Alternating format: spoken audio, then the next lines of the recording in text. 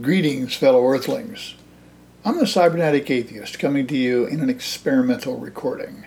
I've not tried this before, so I thought I'd try audio first. In this first trial, I'm going to read you a post I made to my blog back in 2012. The subject is Dominionism, but besides from a brief mention of a Facebook post at the beginning, it wears well over time. So, without further ado, here goes. It's entitled, again, Why I Oppose Religion, and especially Dominionism. Every now and then someone makes a comment that causes you to sit back and think something over. That happened to me this morning. I was looking over Facebook briefly before going to work, and someone posted a comment on a share I made last night of my previous post about imprecatory prayer. Her remark went like this. Well, I have never heard of imprecatory prayer before. I am fascinated at the thoughts this provokes in me. I will be talking to my pastor tomorrow about this, definitely. It will be interesting to hear what he thinks about your article and imprecatory prayer. This is the kind of Christian activity, the letter, that causes me to shudder and shake with frustration and disbelief at the kind of individual who wrote that letter to Mikey, and I did read about him, and I agree with him in principle and in practice. And it is why I do not like to be labeled a Christian. I want to be known as a believer in Christ Jesus. I believe in His grace, without condemnation, without judgment of my fellow man. Unquote.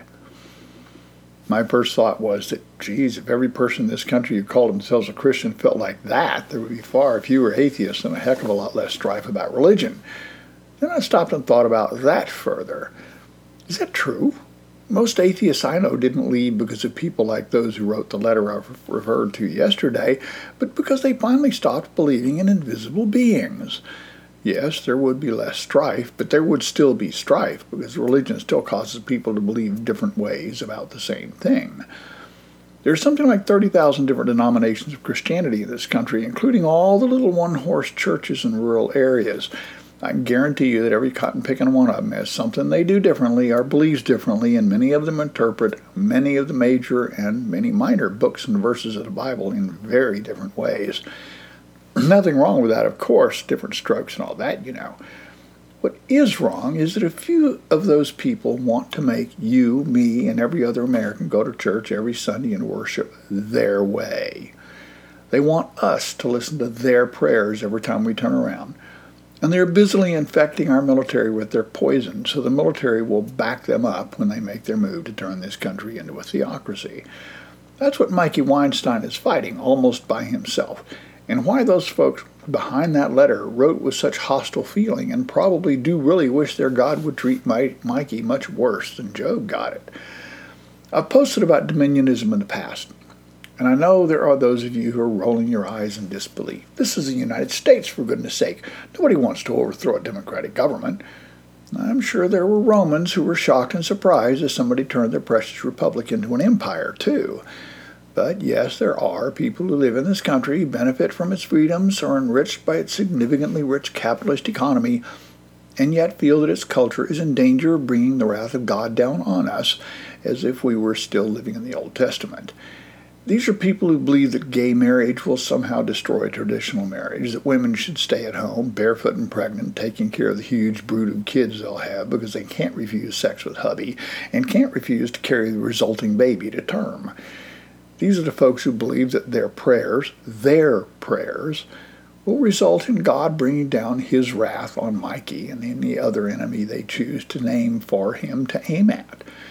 These are people whose pride and arrogance are such that they believe that their enemies are God's enemies, and they have the right and ability to get God to smite them in some horrible way.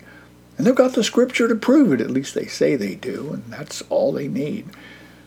To that commenter, I don't blame you for not wanting to carry the same label as scum like that. Yes, I use the term scum because that is the proper label for people who want to turn my country, the country they falsely claim to love and admire, into a parody of itself in a place which the founders tried valiantly to prevent from coming to be on this continent. Their actions are, in a word, treasonous, which is the only term I can think of to describe actions intended to overturn the validity of the Constitution I made 2 vows to protect and defend, and one they made the same vows to protect and yet are busily acting to breach with every breath they take. Many of these scum are even daring to wear the uniform of our armed forces and are working daily to undermine the traditional political neutrality of those forces. I would tell you that in spite of the surface similarity of your religions, your rights to worship as you please are as much at risk as mine. These kind of people will burn you at the stake as fast as they will me, because you don't worship your common God the right way. To them, that's as bad as being an atheist. They're acting deliberately and rapidly to so confuse the political system, the voters, and undermine the very laws which we live under, so as to enable them to either abrogate the Constitution or to merely use the Supreme Court to contaminate it beyond recognition. They use the system from inside so as to appear as just another political party, but their intent is the destruction of the system itself. How do I know? Because they claim to love the Bible more and claim that it is a higher authority. So let's examine that authority. What is the core of biblical authority? They claim it's the Ten Commandments, and they claim to live their lives by it, and then it serves as the very bedrock of our legal system. Well, let's take a look at that claim. We'll use the English Standard Version. You shall have no other gods before me. Really? This violates the First Amendment right off the bat.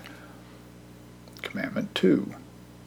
You shall not make for yourself a carved image, or any likeness of anything that is in heaven above, or that is in the earth beneath, or that is in the water under the earth. Another violation of the First Amendment. Darn it, prior restraint of free speech. 3. You shall not take the name of the Lord your God in vain, for the Lord will not hold him guiltless who takes his name in vain. Isn't what it sounds like. This is not a prohibition of saying something like God damn. It is a prohibition against using God's name in an oath, then violating that oath. Again, not a basic law either. Nothing in the Constitution about that. 4. Remember the Sabbath day to keep it holy. Whoops, First Amendment violation again. Commandment 5. Honor your father and your mother, that your days may be long in the land that the Lord your God is giving you. Not in the Constitution at all. 6. You shall not murder.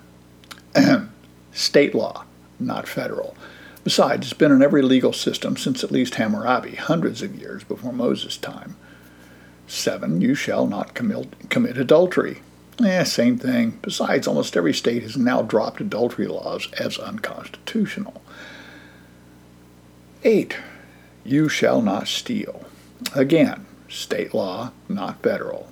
But, again, it's been in every legal system since at least Hammurabi too. 9. You shall not bear false witness against your neighbor. This is the only one that's close to being a bedrock principle, but again, it's been in every legal system since at least Hammurabi too.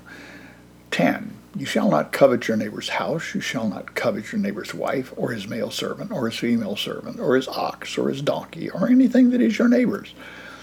Man, this is not only in the Constitution, but it is not only not in the Constitution, but it is a violation of every principle of our economic system. Our capitalist system depends on this covetous feeling. Besides, since when does the U.S. system describe a woman as a husband's property? Neither are any servants, since they are in our system free agents, and thus able to walk out for a better job elsewhere at any point in time, at least legally. This is obviously not the basis of American law. The real basis of our law is the Constitution, which never uses the word God, or the name Jesus, or the title Christ, and only uses the word religion twice, once to prohibit any religious test for public office, and again in the First Amendment to protect against government entanglement with religion, or vice versa. But that's neither here nor there for Dominionists, because they intend to change that. This is the basis for my opposition to religion, besides the obvious fact that I just don't believe in any God beings at all. Religion, all religion, not simply Christianity, is harmful because there are no restraints. The existence of moderate or even liberal versions of any particular religion does not prevent others from taking the most fundamentalist, literal, or even twisted interpretation of any sacred scripture or part of a scripture and making that the basis of their faith. Since the basic claims of any religion regard the supernatural, and thus are unable to be compared and contrasted with any part of the natural world, the natural restraints which act upon any normal human solution to human problems do not exist.